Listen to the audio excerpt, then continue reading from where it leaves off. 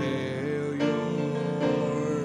When I consider all the times I let God down, I am humbled by the grace He has extended. I'm amazed at the mercy I have found. I could never earn His love on my own, yet every time I come before His throne, I stand redeemed by the blood of the Lamb. I stand redeemed before the great I Am. When He looks at me, He sees the nail-scarred hands that bought my liberty. I stand redeemed.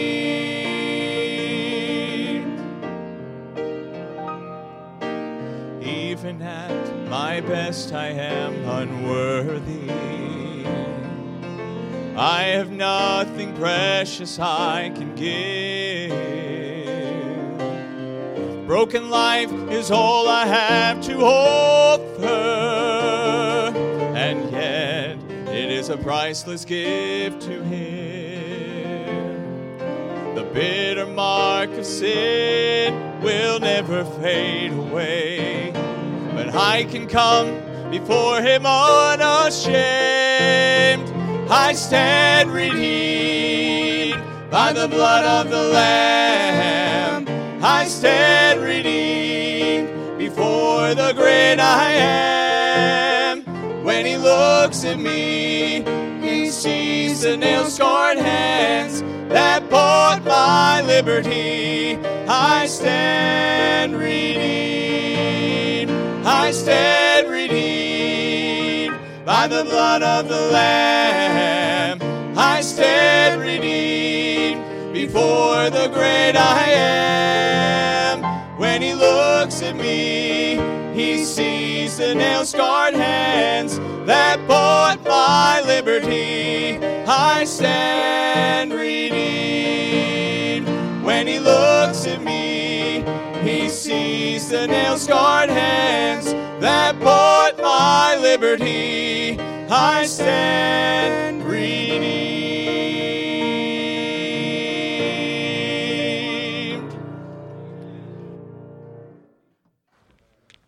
Thank you.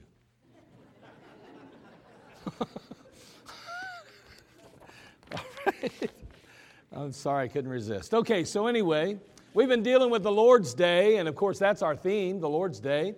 And so we've kind of had a series addressing it, and again, the last few weeks we've been noting some alarming trends and recognizing that fewer and fewer Americans are finding their way into the house of God, and that's a concern that we have. Matter of fact, it's been really bad over the last 20 years, as we noted that church attendance, whether it be, now again, it's not necessarily a Baptist church, but just churches in general, synagogues, mosques across our country, as we look at religious attendance, it fell from 70% in 2000 to 47% in 2020. So we're seeing a massive departure from the house of God, and therefore there's obviously a lack of interest in the church today.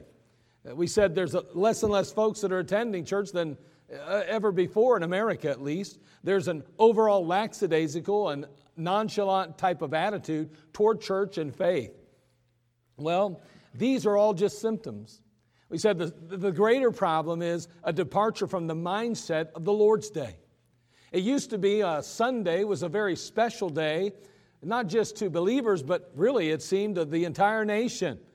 Again, it wasn't that long ago that our society in general recognized Sunday, and businesses weren't open, and the sale of alcohol didn't take place. And we see that our culture, however, has become more and more secularized, and as a result of that, church is becoming less and less important, and the Lord's Day seems to be waxing and waning into, well, nothingness.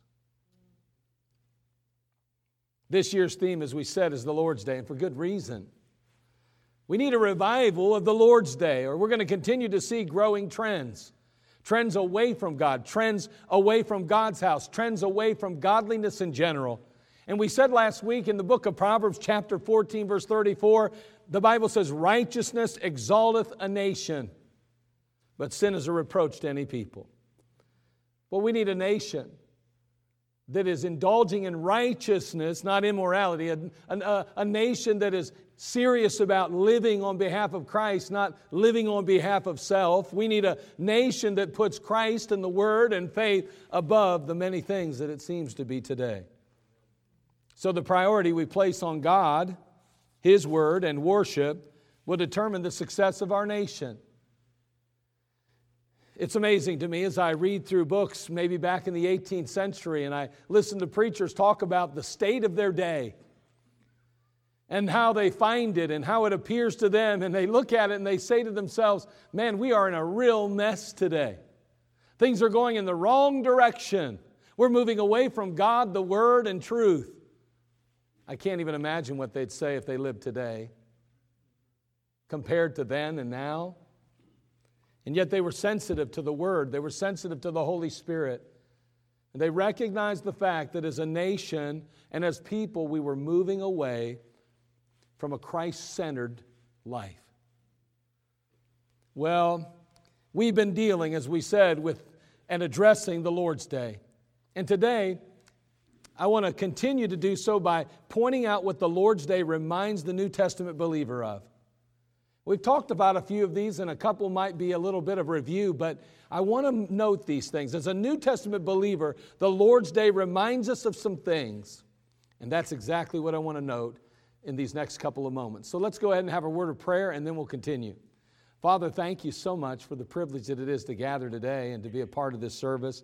Lord, the choir singing, and Lord, just the congregation lifting their voice in praise to you. Lord, we thank you so much for the fellowship that we can enjoy. Now it comes time for the Word of God to be proclaimed, and we just ask that your Holy Spirit would drive home these truths, that, Father, our hearts would be truly made full today.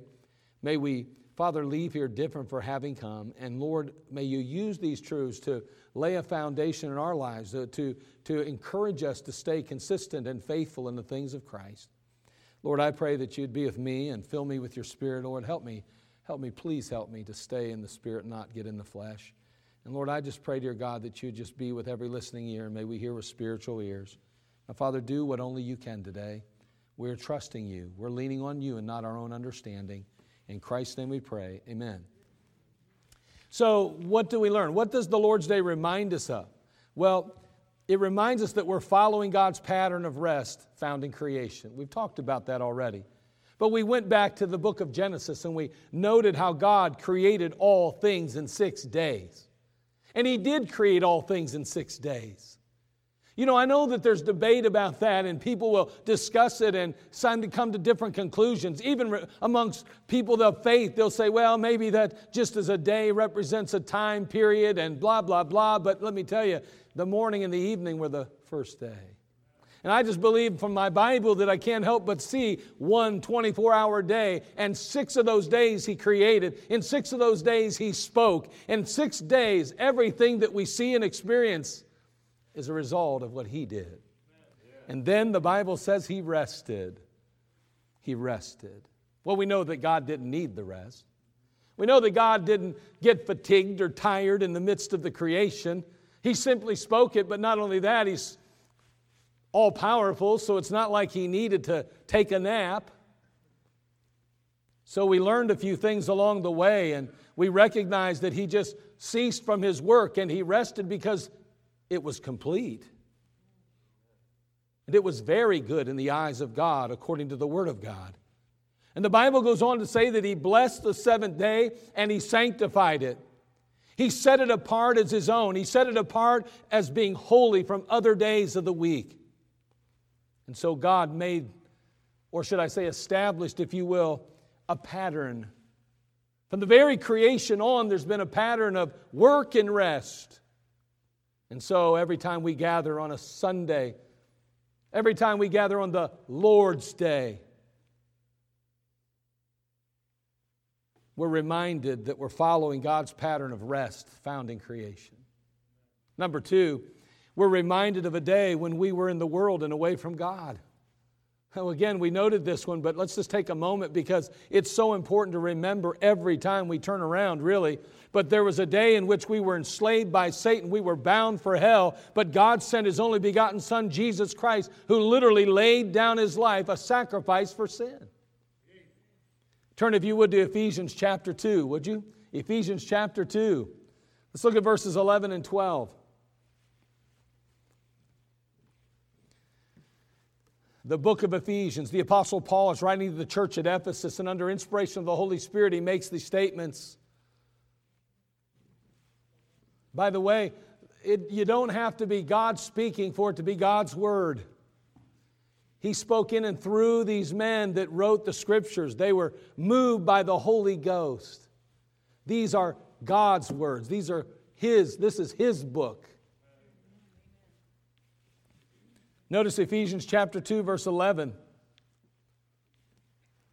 Wherefore remember that ye being in time past Gentiles in the flesh, who are called uncircumcision by that which is called the circumcision in the flesh made by hands. It's saying, you guys that are Gentiles that are called the uncircumcised by the Jew who is circumcised. That's what he's saying. That at that time ye were without Christ, being aliens from the commonwealth of Israel, and strangers from the covenants of promise. Listen now, having no hope and without God in the world. Boy, there was a time when we were without hope and without God in the world. You say, but God existed. He did exist, and He's always been, but now He's my God. He's your God. I mean, there's a difference here. Now we have hope in Christ Jesus. See, God sent His only begotten Son into the world, and again, He laid His life down as a sacrifice on behalf of our sin. And in Ephesians 2:13, He goes on in that passage to say, but now, in Christ Jesus, ye who were sometimes far off are made nigh by the blood of Christ. We were born into sin, and if God were on that side of the platform in the form of a plant, that's not a very good illustration, but let's just make Him that plant. And here I am in my sinfulness. I was a long way from God. But the Bible says that He brought us together through the sacrifice of the Lord Jesus Christ. That before it was over with, He and I, the God, the Creator and all, we were together finally. Where I was nigh from God, a long way from God, now I am close and in proximity, and He is with me and I am with Him. And that is exactly what transpires in every believer's life. You were far from God prior to knowing Jesus Christ as your Savior. I don't care how good you were or how kind you were, benevolent you may have been. The fact is that in our hearts we're sinners and we're separated from God, for all have sinned and come short of the glory of God. We've all failed to measure up to God's perfect standard of perfection, which is none other than Jesus Christ Himself. But boy, when He came and died and took our place and paid for our sin was washed away, it's gone forever, and it took that which was between us and removed it, and now we can come together, God and man. In John chapter 10, verse 17, the Bible says, therefore doth my Father love me, because I lay down my life, that I might take it again.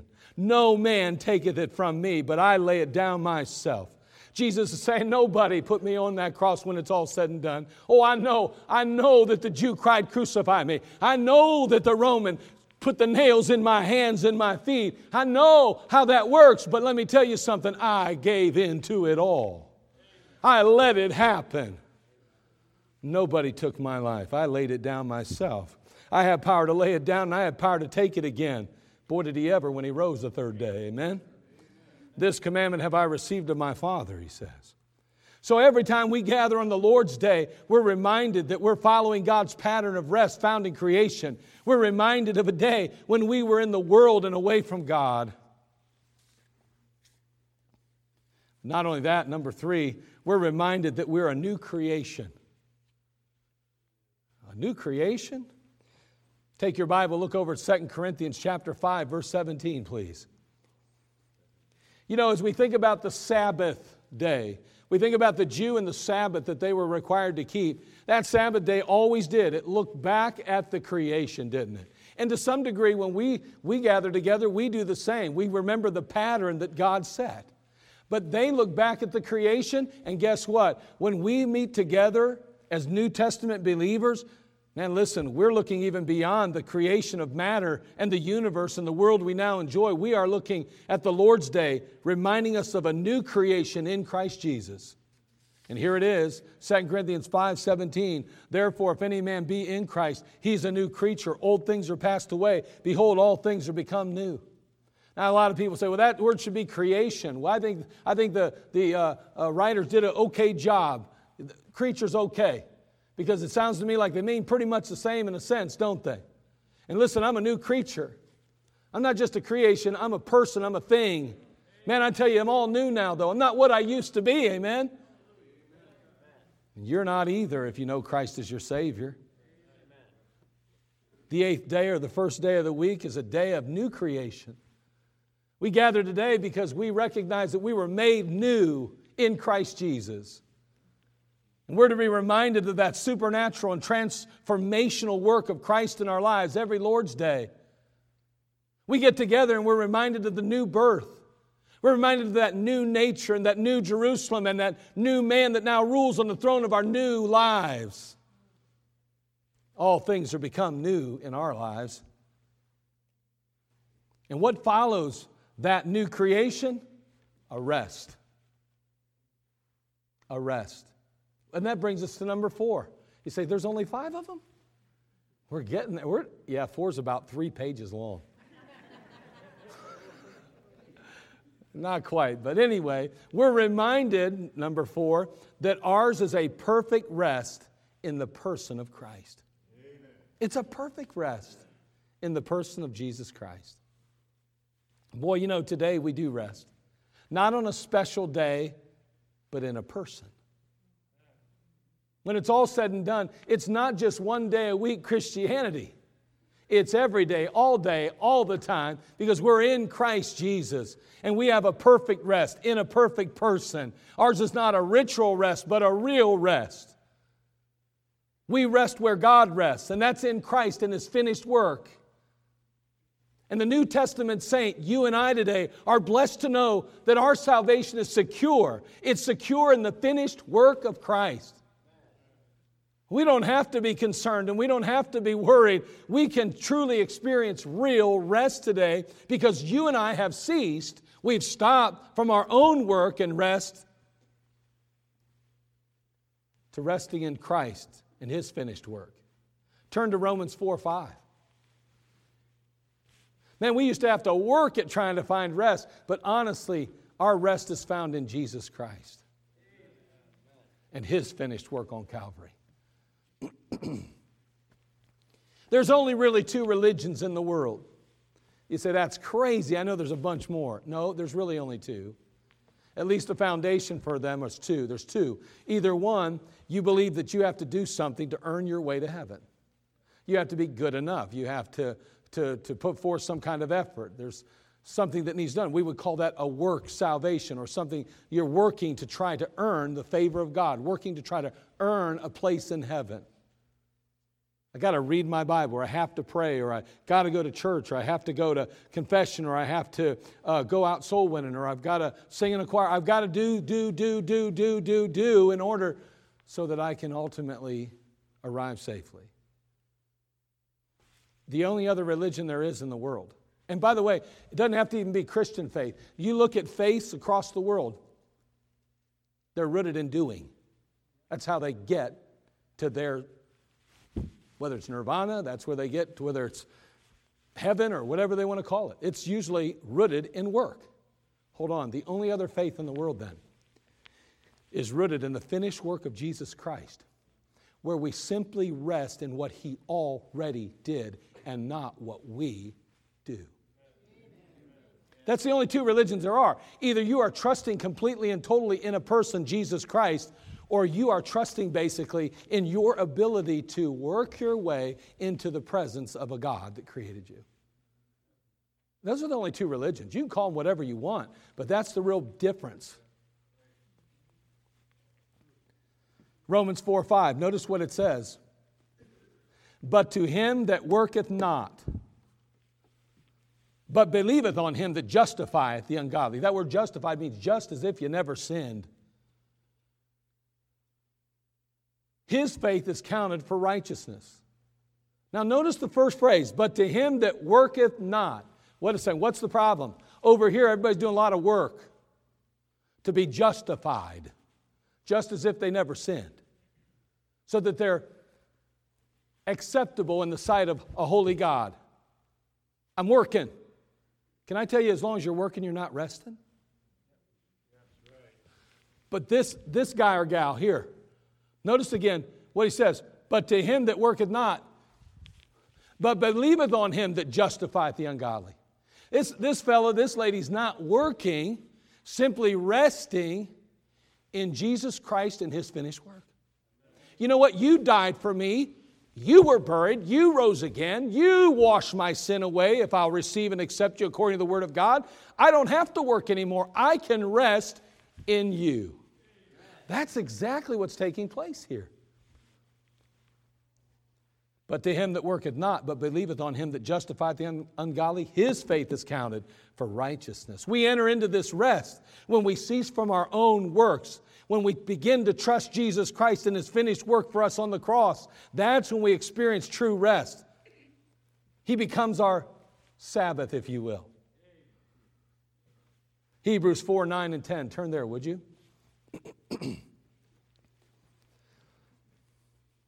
Hebrews chapter 4, verses 9 through 10.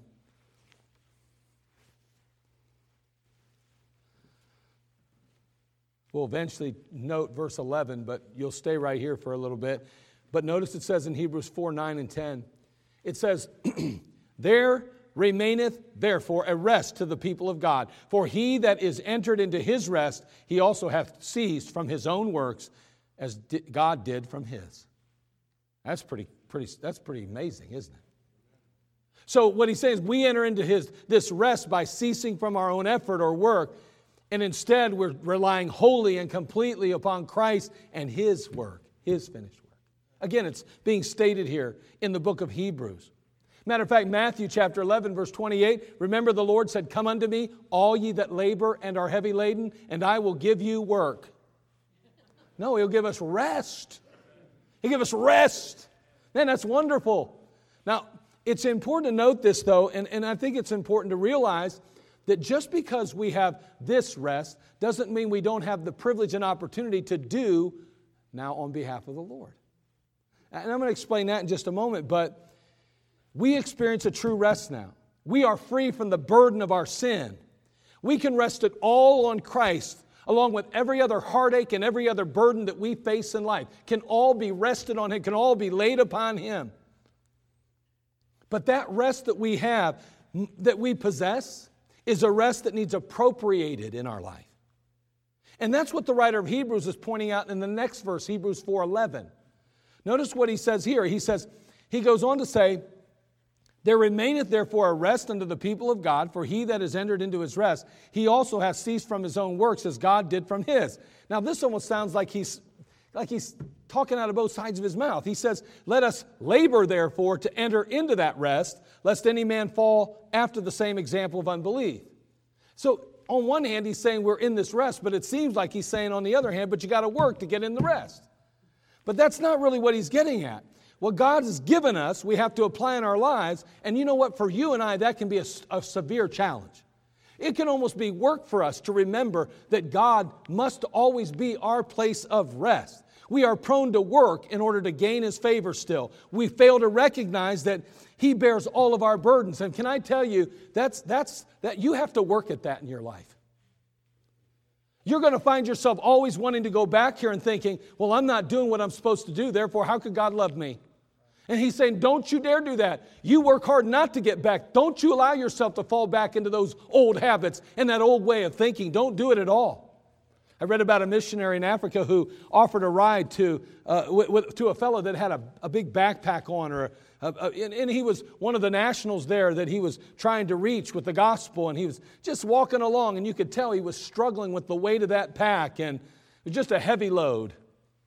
And the man, of course, when asked, he gladly accepted the ride, and just a few miles into that ride, the missionary looked in his rear view mirror, And I mean, he had his pickup truck. The guy jumps right on. He thinks that's cool. He gets in there, drives on down the road. Down there just a couple miles. He's like, what? Whoa, shocks him. He can't believe what he's seeing. Here's this guy. He's standing straight and tall, kind of bracing himself, and he's still got his pack on his back. And the missionary's like, what is going on? He stops the truck, and he gets out, and he goes over to the man, and he says, hey, listen. He goes, what's going on? What's the problem? Well, I didn't know the truck could carry both me and my load. He'd probably never seen anything like that. He was ignorant. He didn't know any better. He'd never been in a truck probably in his entire life. But here he was standing strong and firm in the back of that truck. But he was carrying the weight because he didn't know that the truck could bear the weight, the load. I want you to think about that for a minute. Let that sink in for just a moment. Resting in the finished work of Christ for salvation doesn't mean that we forsake all activity, nor does it mean that we do nothing about being saved once we've been saved. But we can always know that we're secure and we don't have to carry the weight of our burden anymore. But it doesn't mean we do nothing. It doesn't mean we just sit on our laurels and relax and take it easy, that we don't in any way do anything. I mean, a man was swept out to sea by a homemade raft that he made. And on board, he struggled to get back to shore. I mean, he was working hard, trying to row as hard as he could, but couldn't get anywhere. He frantically paddled against those waves, but they just kept pushing him further and further out. And he started getting concerned about even living at that point, thinking, I might just end up dying at sea. There's no way I'm ever going to get back to shore at this rate. He looks up from his labors and he sees a ship coming up alongside him. The crew throws a line down and invites him on board. At once he's like, all right. He abandons that old little raft and he abandons his own efforts to save himself and he accepts the salvation that's offered to him. He's saved. He places the deck of that great ship. He starts pacing back and forth on that ship. I mean, that's a big old ship, solid planks underneath his feet. Massive engines driving the vessel the direction that it means to go. He is standing. His standing is secure now.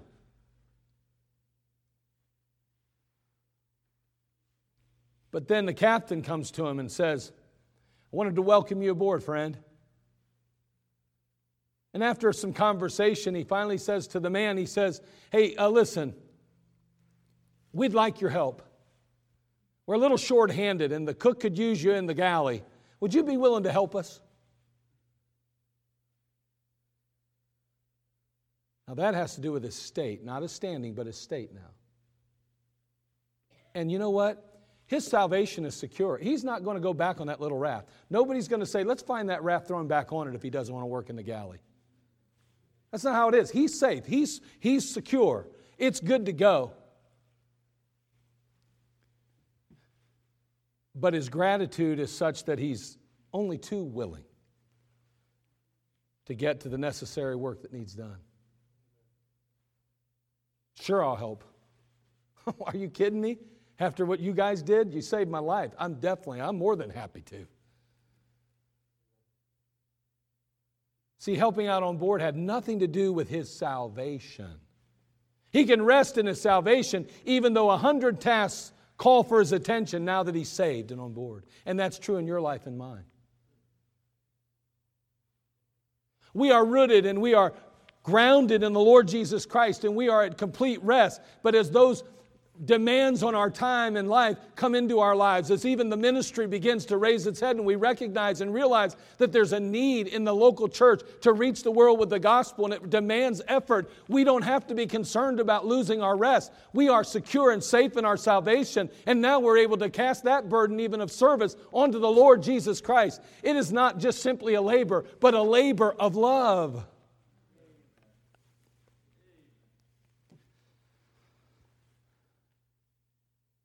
And that's what he means when he says, let us labor therefore to enter into that rest. What a wonderful opportunity it is. We are resting in Christ and His finished work. And everything that comes into our life, we can continue to allow Him to carry the burden of it. We are in a perpetual rest, but we are in an active rest.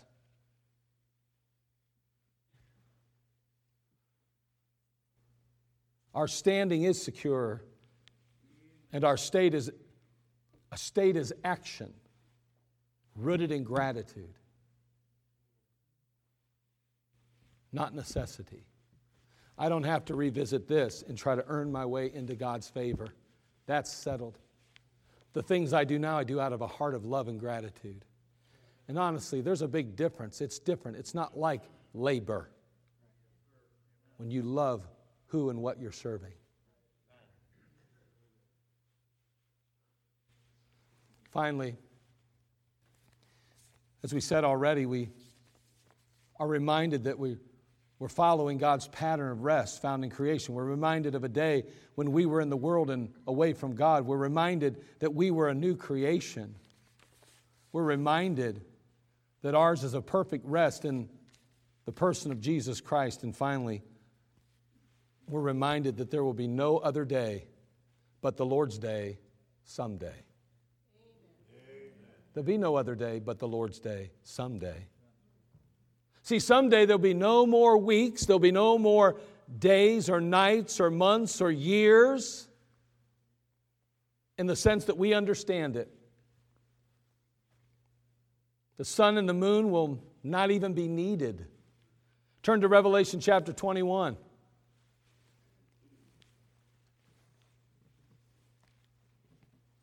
Again, there'll be no more weeks or months. There'll be no more nights or years.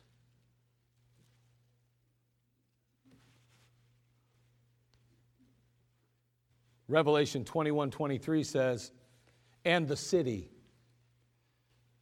When it talks about the city there, if you'd go back and look at chapter 21, you'll recognize and realize it's talking about New Jerusalem. By the way, that's where you and I, as believers in Christ Jesus, those in the body of Christ, will reside. The Jew will occupy his place in Jerusalem and in the world, in the earth. You and I will be in New Jerusalem. The kings will go from the earth to the New Jerusalem. It'll be an amazing thing. And the city, New Jerusalem, if you will, had no need of the sun, neither of the moon to shine in it. For the glory of God did lighten it, and the Lamb is the light thereof. Look at verse 5 of chapter 22. Notice what the Bible says. And there shall be no night there, and they need no candle, neither light of the sun, for the Lord God giveth them light, and they shall reign forever and ever. No night there. You know what he's saying basically? There's going to be a perpetual day.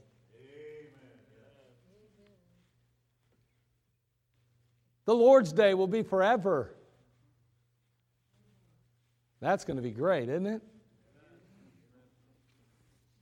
No more night, only day, His day. I mean, it's going to be like we're gathering together on Sundays every day. They say, man, I can't tell you what, I get sick of going to church. You better get used to it. And those people drive me crazy. Get used to them. Now, they won't have that old flesh dragging around either, and so we'll all be better off. But the fact is that, man, it's going to be a wonderful time in heaven. We'll have tasks and duties and things to do, I'm sure, but there'll be no night there. It'll be one perpetual day, and Christ is the Lamb and the light. What a wonderful thing. A perpetual Lord's Day. I wrote in my notes, what bliss. I mean, just think about it. Forever singing the songs of Zion, continually praising the Godhead, forever fellowshipping with the saints. What a wonderful thing. It's going to be great. So, we're reminded of some things. Boy, the Lord's Day is so important. I want to encourage you to make it special in your life. To remember why it is so special to the believer. I mean, not only does it allow us to follow His pattern, but it reminds us of where we used to be. We're to be reminded of where we were and now where we are. We're new creatures in Christ.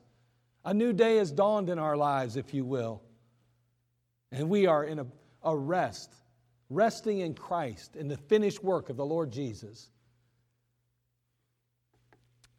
And it reminds us of a day when we'll not have to do anything but simply rest in Him and enjoy a perpetual Lord's Day in eternity. Man, so many wonderful things. God help us to not lose sight of the Lord's Day in our life, our family, our nation. We need to recognize Him and to serve Him and to worship Him. We said that day encourages us to retreat from the daily cares of life. That's a rest. That it refocuses us on the Lord. That's reverence. That it's a time to return to the altar. That's rededication. And we finally said it reminds ourselves of what is truly important. That's realignment. Every Sunday we gather and step away from the busyness of the week to rest and then to reverence our God, to worship and honor Him, to rededicate ourselves back to Him in His service, and to realign our lives with God and His Word.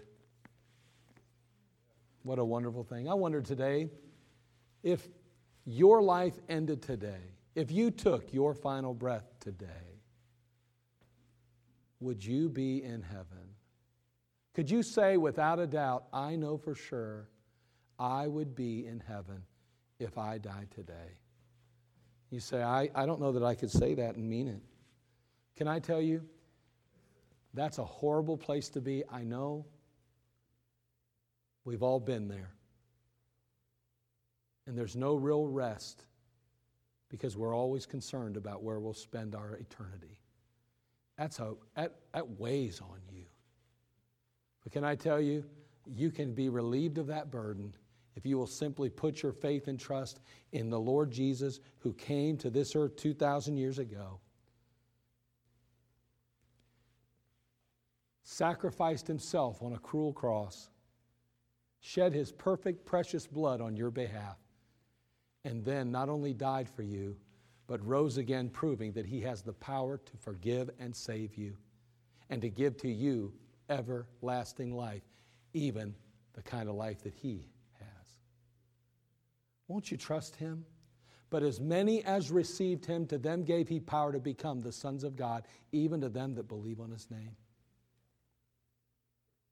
For God so loved the world that He gave His only begotten Son, that whosoever believeth in Him should not perish, but have everlasting life. And as I conclude, let me just remind you of a passage that we read earlier in Romans 4:5. But to him that worketh not, but believeth on Him that justifieth the ungodly, his faith is counted for righteousness. You can put your faith in Jesus today and stop working and simply rest in Him and His finished work, and you can be justified. You can be righteous in the sight of a holy God. Won't you come to Him today, if you haven't already? And if you're a child of God, recommit yourself to the Lord's Day. Not just to show up in church, but to be reminded continually throughout that day of all He means to you and all He's done for you. And express your gratitude throughout it. Father, we thank You for this time we've had together. Lord, we need You. And Lord, there might be believers in our crowd that have maybe strayed away from You and have gotten off track, and maybe they need to rededicate their life to You again by asking for forgiveness and asking You to just be with them as they seek to once again realign themselves with You and Your Word. As they rededicate their life to You and say, I just want to please You, Lord, with my life. I'm just going to give myself back to You again. Maybe there's believers that need to make that decision today. And then, Lord, there might be those that are without Jesus Christ. Oh, they believe that He came, died, was buried, but they've never personally accepted Him as their Lord and Savior. May You, Father, speak to them today. May You draw them and woo them to You. May their conviction in their life be strong in recognizing that they're sinners in need of a Savior, Jesus. And may they, Father, take the Word of God and apply it to their life even this morning and settle their soul salvation. May you help them to say, I need to be saved. I need Jesus Christ in my life. And Lord, we'll help them find him today through the Word of God. Simple truths that you've given us. And it's not complicated. You know it, Lord. You've made it simple so that every one of us can come to know you. Help us, we pray in Jesus' name. Amen. Let's all stand.